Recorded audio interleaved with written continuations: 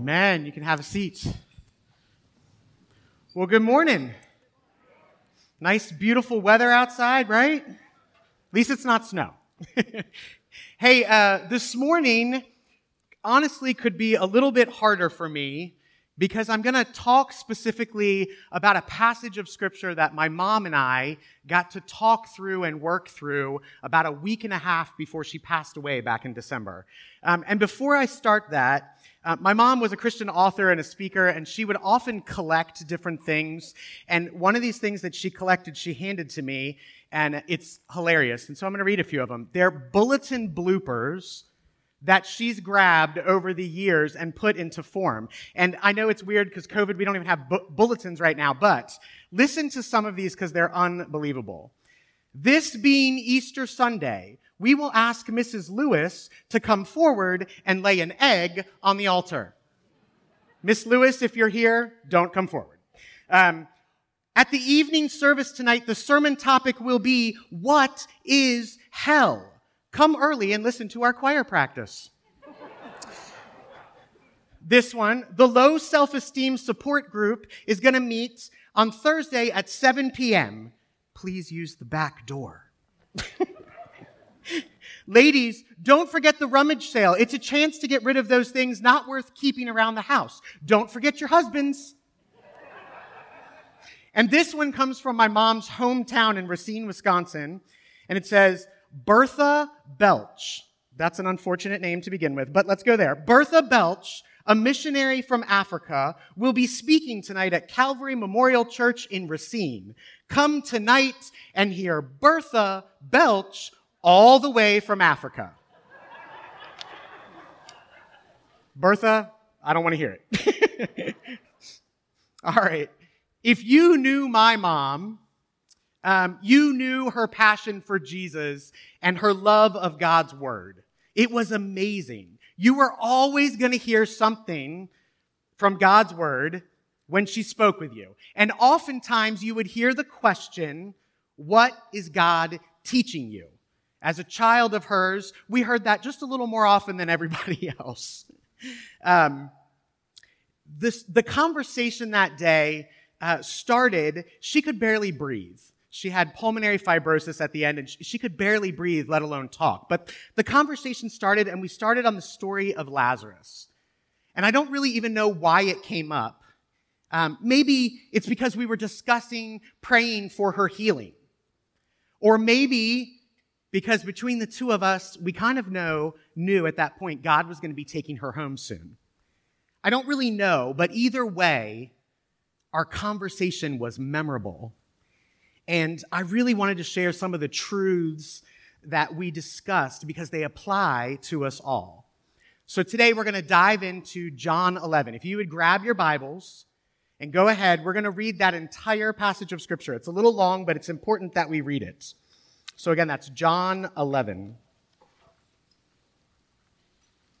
All right, I'll read it. Now a certain man was ill, Lazarus of Bethany, the village of Mary and her sister Martha. It was Mary who anointed the Lord with ointment and wiped his feet with her hair, whose brother Lazarus was ill. So the sisters sent to him, saying, Lord, he whom you love is ill. But Jesus heard it, and he said, this illness does not lead to death. It is for the glory of God, so that the Son of God may be glorified through it. Now Jesus loved Martha and her sister and Lazarus. So when he heard that Lazarus was ill, he stayed 2 days longer in the place where he was. Then after this, he said to the disciples, let us go to Judea again. And the disciples said to him, Rabbi, the Jews were just now trying to stone you. Are you going to go there again? And Jesus answered, are there not 12 hours in the day? If anyone walks in the day, he does not stumble because he sees the light of the world. But if anyone walks in the night, he stumbles because the light is not with him. After saying these things, he said to them, our friend Lazarus has fallen asleep, but I go to awaken him. The disciples said to him, Lord, if he has fallen asleep, then he will recover. Now Jesus had spoken of his death, but they thought he meant taking rest in sleep. Then Jesus told them plainly, Lazarus has died. And for your sake, I am glad I was not there, so that you may believe. But let us go to him. So Thomas, called the twin, said to his fellow disciples, let us also go, that we may die with him. Now, when Jesus came, he found that Lazarus had already been in the tomb 4 days. Bethany was near Jerusalem, about 2 miles off, and many of the Jews had come to Martha and Mary to console them concerning their brother. So when Martha heard that Jesus was coming, she went and met him, but Mary remained seated in the house. Martha said to Jesus, "Lord, if you had been here, my brother would have not died. But even now I know that whatever you ask from God, God will give you." And Jesus said to her, "Your brother will rise again." And Martha said, "I know that he will rise again in the resurrection on the last day." And Jesus said to her, "I am the resurrection and the life. Whoever believes in me, though he die, yet shall he live. And everyone who lives and believes in me shall never die. Do you believe this?" She said to him, "Yes, Lord, I believe that you are the Christ, the Son of God, who is coming into the world." When she had said this, she went and called her sister Mary, saying in private, "The teacher is here and is calling for you." And when she heard it, she rose quickly and went to him. Now Jesus had not yet come into the village, but was still in the place where Martha had met him. When the Jews who were with her in the house consoling her saw Mary rise quickly and go out, they followed her, supposing that she was going to the tomb to weep there. Now when Mary came to where Jesus was and saw him, she fell at his feet, saying to him, "Lord, if you had been here, my brother would not have died." When Jesus saw her weeping, and the Jews who had come with her also weeping, he was deeply moved in his spirit and greatly troubled. He said, "Where have you laid him?" They said to him, "Lord, come and see." Jesus wept. So the Jews said, "See how he loved him?" But some of them said, "Could not he have opened the eyes of the blind man, also have kept this man from dying?" Then Jesus, deeply moved again, came to the tomb. It was a cave, and a stone lay against it. Jesus said, "Take away the stone." Martha, the sister of the dead man, said to him, "Lord, by this time there will be an odor, for he has been dead 4 days." Jesus said to her, "Did I not tell you that if you believed, you would see the glory of God?" So they took away the stone, and Jesus lifted up his eyes and said, "Father, I thank you that you heard me. I knew that you always hear me, but I said this on account of the people standing around, that they may believe that you sent me." When he had said these things, he cried out with a loud voice, "Lazarus, come out!" The man who had died came out, his hands and feet bound with linen strips, and his face wrapped with a cloth. Jesus said to them, "Unbind him and let him go." We'll finish there for right now. Today, we're really going to focus on the end of the story, verses 33 to 44. But first, I want to recognize a few things. Jesus loved Martha, Mary, and Lazarus. And so when he heard that Lazarus was ill, you would expect Jesus to drop everything and get there ASAP. Move quickly, right? No. In fact, he could have just healed Lazarus from where he was, but instead, he stayed where he was 2 more days. Interesting. So as we walk through this passage, we realize in verse 33 that the first thing that happens is when Jesus arrives is that Jesus mourns. He grieves. Mary and Martha led him to where Lazarus laid in the tomb, and the first thing that happened is the shortest verse in the Bible. Jesus wept. So there's some questions in my mind in this situation. Why does the writer take time to tell us that Jesus mourned? Why is that important? And finally, what do you think the others around him thought? I mean, was this a sign of defeat because Jesus showed up late and Lazarus is already dead? No, we know the rest of the story. He raises him from the dead. Why would he take time and mourn? Just get on with the raising already. This is a really clear example of where Jesus chose pain and suffering to bring about glory to God. He could have healed him from afar or come and healed him before he died, but he chose to wait. Why? God's glory. You ever felt like pain and suffering has come, and if God would have just done that one thing, it wouldn't have happened? Remember, Jesus knows your story. It's written. You don't know all the details. Trust God for the outcome and be obedient in the process, even when it hurts. So easy to say, so not easy to live. Again, why did Jesus take time to mourn? Jesus wept over sin. This was not how it was all supposed to be. Sin entered the world and it grieves God's heart. Second, Jesus knew that his death on the cross was quickly approaching. Jesus knew that this moment in time, this moment would most likely seal his fate. This moment would be the moment that led to Jesus dying on the cross and all that that entailed. See, the religious leaders were all around and would use this story, this place and time, against him. But it would bring God glory. So he chose it. Notice also that whatever Jesus did, people questioned it. You'll see that theme throughout the entire story. Jesus wept.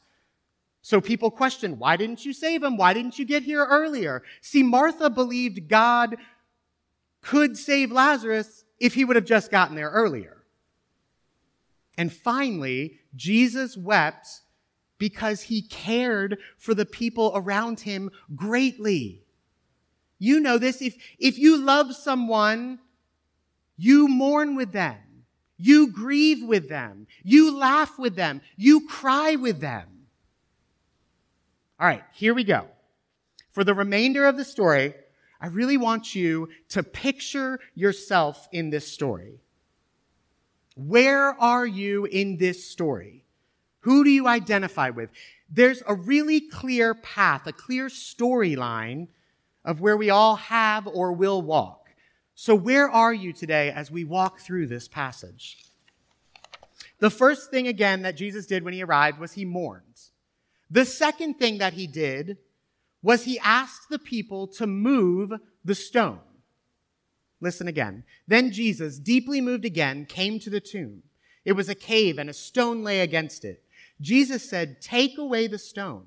Martha, the sister of the dead man, said to him, "Lord, by this time there will be an odor, for he has been dead 4 days." Jesus said to her, "Did I not tell you that if you believed, you would see the glory of God?" So they took away the stone. So once again, here we are. Jesus says, "Move the stone," and the people question it. Let's be honest. That would be nasty. A dead person after several days in a dark cave. The King James Version says it here so clearly, and I love it. He stinketh. Martha questions it and says, that would stink, and it would. Martha basically says, "Lord, that's gross, and it's going to cause me harm to go move that stone." How many times have we done that when Jesus directs us? But I'm nervous to share my faith. But I don't like that person. But I don't want to forgive them. But I'm happy just sitting here in all my junk. Fear. Jesus spoke at that moment and calmed her fears, and they were obedient, and they removed the stone. Behind that stone was a heavy, dark, stinky, nasty tomb filled with death. But in obedience, they moved it. Now in the story, the next statement is really important. And Jesus lifted up his eyes and said, "Father, I thank you that you have heard me. I knew that you always hear me, but I said this on account of the people standing around, that they may believe that you sent me." Jesus knew what was about to happen. It didn't catch him off guard. Jesus knew the story. He took this moment to make it obvious to those around him his connection with the Father, with God. He wanted the people around to know this was God at work. Think about it. The stone is moved, and there's nothing between a cave of death and Jesus. In that moment, it's even possible that Lazarus was moving or stirring or getting up in the grave. He had already made it clear that God had answered his plea. In this very moment, Jesus sealed his own death on the cross. He publicly admitted that God and him were working in conjunction. The religious leaders probably lost their minds.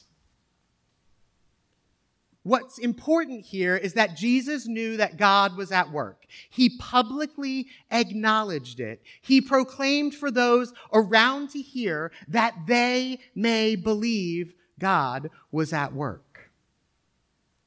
So far, the keys have been Jesus asked them to remove the stone. There was belief. And now Jesus says, Lazarus, come out. Honestly, he could have just said, arise or come out. But no, Jesus made it personal. He used his name. Jesus knew his name. He could have said, arise, and quite possibly the entire graveyard could have come out of the grave back from the dead. Every person. Jesus has that power, right? But God loved Lazarus enough to get personal. He called him by his name. Look, society today is programmed to not be personal, right? Lots of people are better known by their social media names or than their real name, right? Or with social media, you can be the person and portray the person that you want everyone to think you are. Not the true, real you. The good, the bad, and the ugly. Reality is, if we don't get personal, then no one will get personal with me. It's an easy way to hide, and it's not God's design for our life. Period. Jesus commanded the stone to be moved away. There was belief. Jesus was personal, and Jesus commanded Lazarus to come out. The Greek here literally means hear out. Interesting enough, there's no verb in this statement. It's a command, like you would speak to a dog, like dog, here, now. It carries that level of authority. Why no verb? Because Jesus knew Lazarus was coming out of the grave. Yes, it has action associated, but it's two adverbs next to each other. That's authority. Can you imagine being there and hearing those words? Put yourself in the shoes of the religious leaders. What would that have been like to hear those words? They were most likely salivating at what was happening. Put yourself in the shoes of the family and the friends. The thought of this coming to reality, the anticipation, the hope of these words, if you believed Jesus could do that, or the utter despair if you didn't think that was possible. All of these emotions in one place at one time. And two simple adverbs brought that about. Come out, hear out. That created that moment. In my thoughts, it's the climax to a movie, right? You can hear the music swelling. It starts to go. Jesus says, come out, and out comes Lazarus. It's a huge moment. But what's interesting here is John sort of downplays it with his response. He doesn't write or create some big emotional moment with extra words. Jesus said, Lazarus, come out. And the next statement is, the man who had died came out. Wow, talk about anticlimactic statement when we're talking about a man who just came back from the dead. I think if you were there, the emotions at that moment all changed. And my guess is, in the first instance, everyone's emotions became the same. The religious leaders, the family, the friends, the onlookers. No way. No way. That's not possible. No way. Is that Lazarus? And then the emotions and the feelings started to change again. Religious leaders started figuring out, how can I use this against Jesus? The family's in hysterics and joy, right? The bystanders are in shock. Some in amazement, completely don't believe that this could be real. Remember, 2 words created that moment. Come out. Here. Out. Okay, the story doesn't end there. There's 2 more lines that are really important to this story. The man who had died came out, his hands and feet bound with linen strips and his face wrapped with a cloth. Jesus said to them, unbind him and let him go. Once again, why is that important to the story? I mean, why would the writer end the story with those phrases after such an amazing and clear ending, a hallmark moment? Well, first, we know and we knew that Lazarus did come out. He came out of a dark, stinky cave of death. He was still bound with linens. You can imagine him coming out, barely able to make it. It's the classic visual of like a zombie, right? Actually, when we were reading this in staff meeting this week, Cheryl Routson was reading it, and she just started to laugh because she had this visual in her mind. There were so many people around in amazement that most likely Jesus had to say, would you go help the poor guy? People were probably like, I don't want to help the dead guy, right? Like, honestly, that's my first thought. A dead man just walked out of the tomb, and I'm probably like, no thanks, someone else can do that. This last statement by Jesus in this story is important. He asked people to help get him free. People were needed to walk up to and beside Lazarus to unbind him and set him free. So we've walked through the story. My mom and I had the chance to talk through several of these elements, to go back and forth, share my thoughts, share her thoughts, go back and forth. And what stood out to us is this story is a perfect depiction of our stories or our walk with Christ. It is.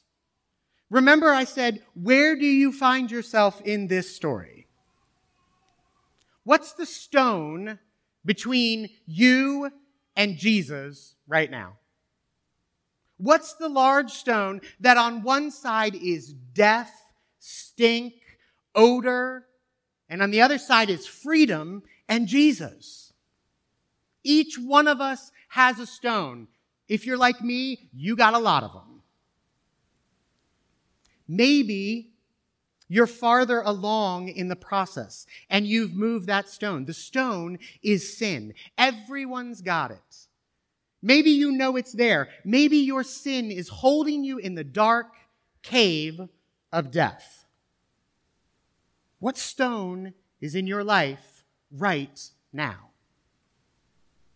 Maybe it's jealousy. Maybe it's greed. Maybe it's pornography. Maybe it's pride. I could go on and on. I bet something came to your mind. Maybe you're stuck in the dark cave and all around you is death and it stinks. The next step of this journey is to believe.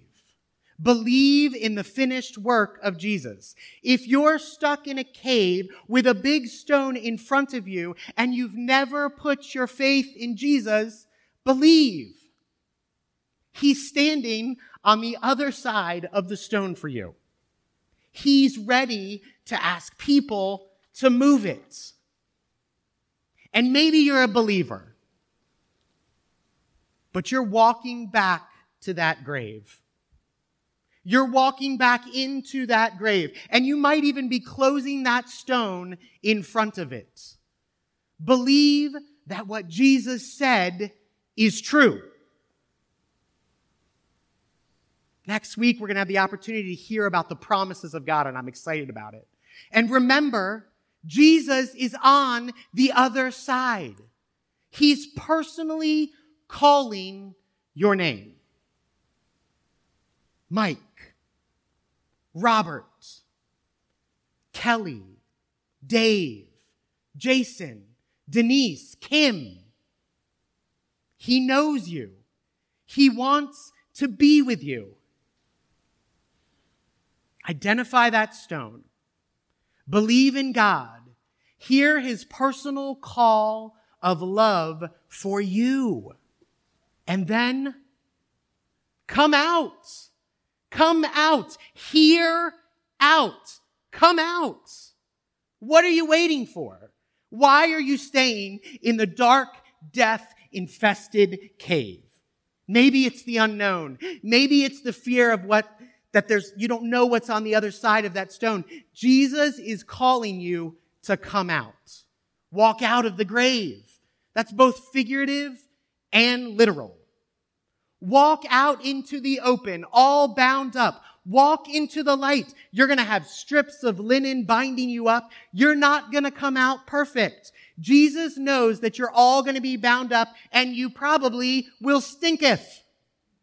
You've been living in a cave of death, for goodness sake.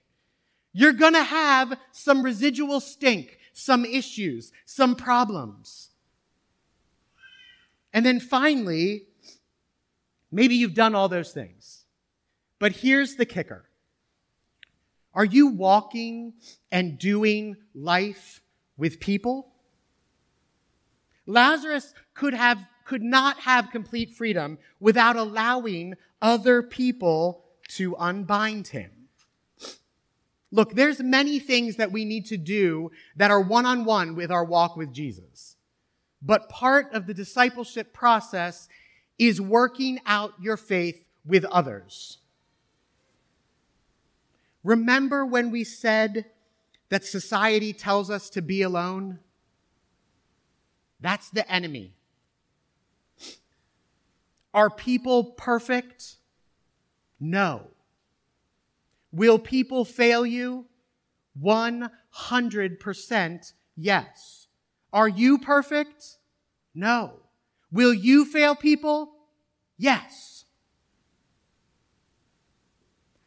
I'm asking you to find one or two people in your life who can speak truth in love to you. It's important. It doesn't mean you have to have 20 people doing it, but there are a few people in your life who should be able to come to you and say, dude, I'm concerned about what I'm seeing. And maybe you're a step ahead of this. Maybe you need to get off your butt and go help someone get their bandages and their linens off. Get them unbound.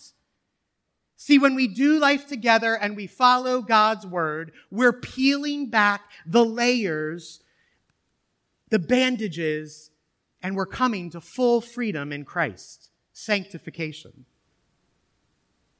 So where are you in this story? If you're like me, I find myself in several places in this story. I have some sins in my life that creep back in and allow me to start walking towards the grave, or sometimes even get back in the grave and move the stone a little bit. Do I really believe Jesus' personal love of me? I don't live each moment in my day with that in reality. Have you come out of the grave? If you haven't done it, do it. The other side of the grave is unbelievable. There's still heartache. There's still trials. But there's peace and freedom. And finally, allow others to walk with you and bring about freedom. I don't always do this. Sometimes I get caught up in helping others and I don't create that space for me in my own life. As my mom and I talked through this, remember she couldn't talk much, I could see her face light up as we discussed. This is the gospel.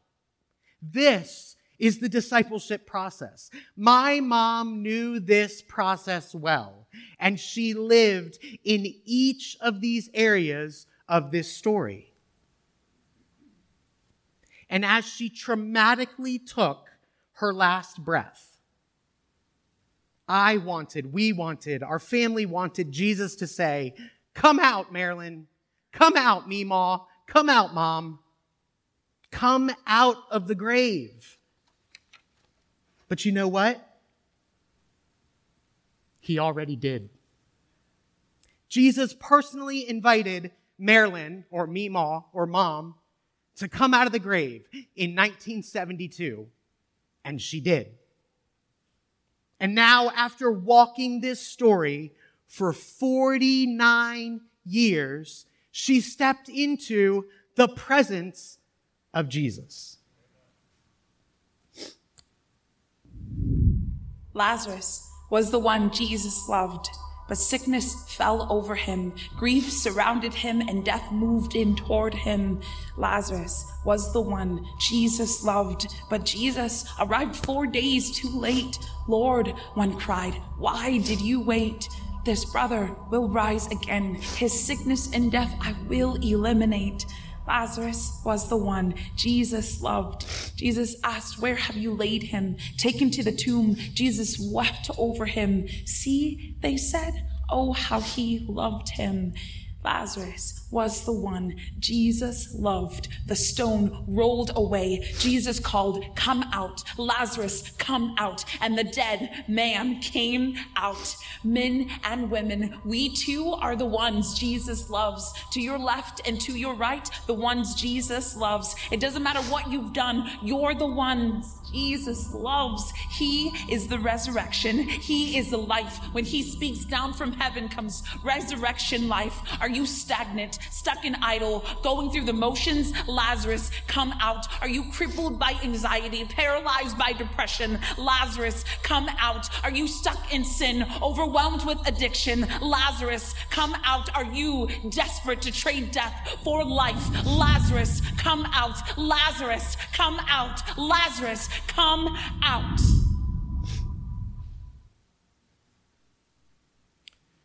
The same can be true for you.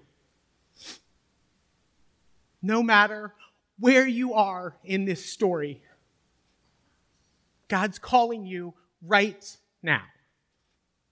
Here, out, rise up, come out. My prayer is that you would listen and respond today. Let's pray. Lord, it doesn't matter where we are in this story. We all have the opportunity to take our next step with Jesus. And so I pray specifically, if there's anyone here who hasn't come out of the grave, who hasn't believed in the finished work of Jesus, that they would commit their lives to you this morning, that they would share that with someone. And if they don't know what to do, they would come find me or others to do that. And Lord, the rest of us who know you, who understand you, maybe we've walked back into the grave. Maybe we need to identify what that stone is, what the sin is, what's getting in our way of death and stink and odor, and come to you in freedom.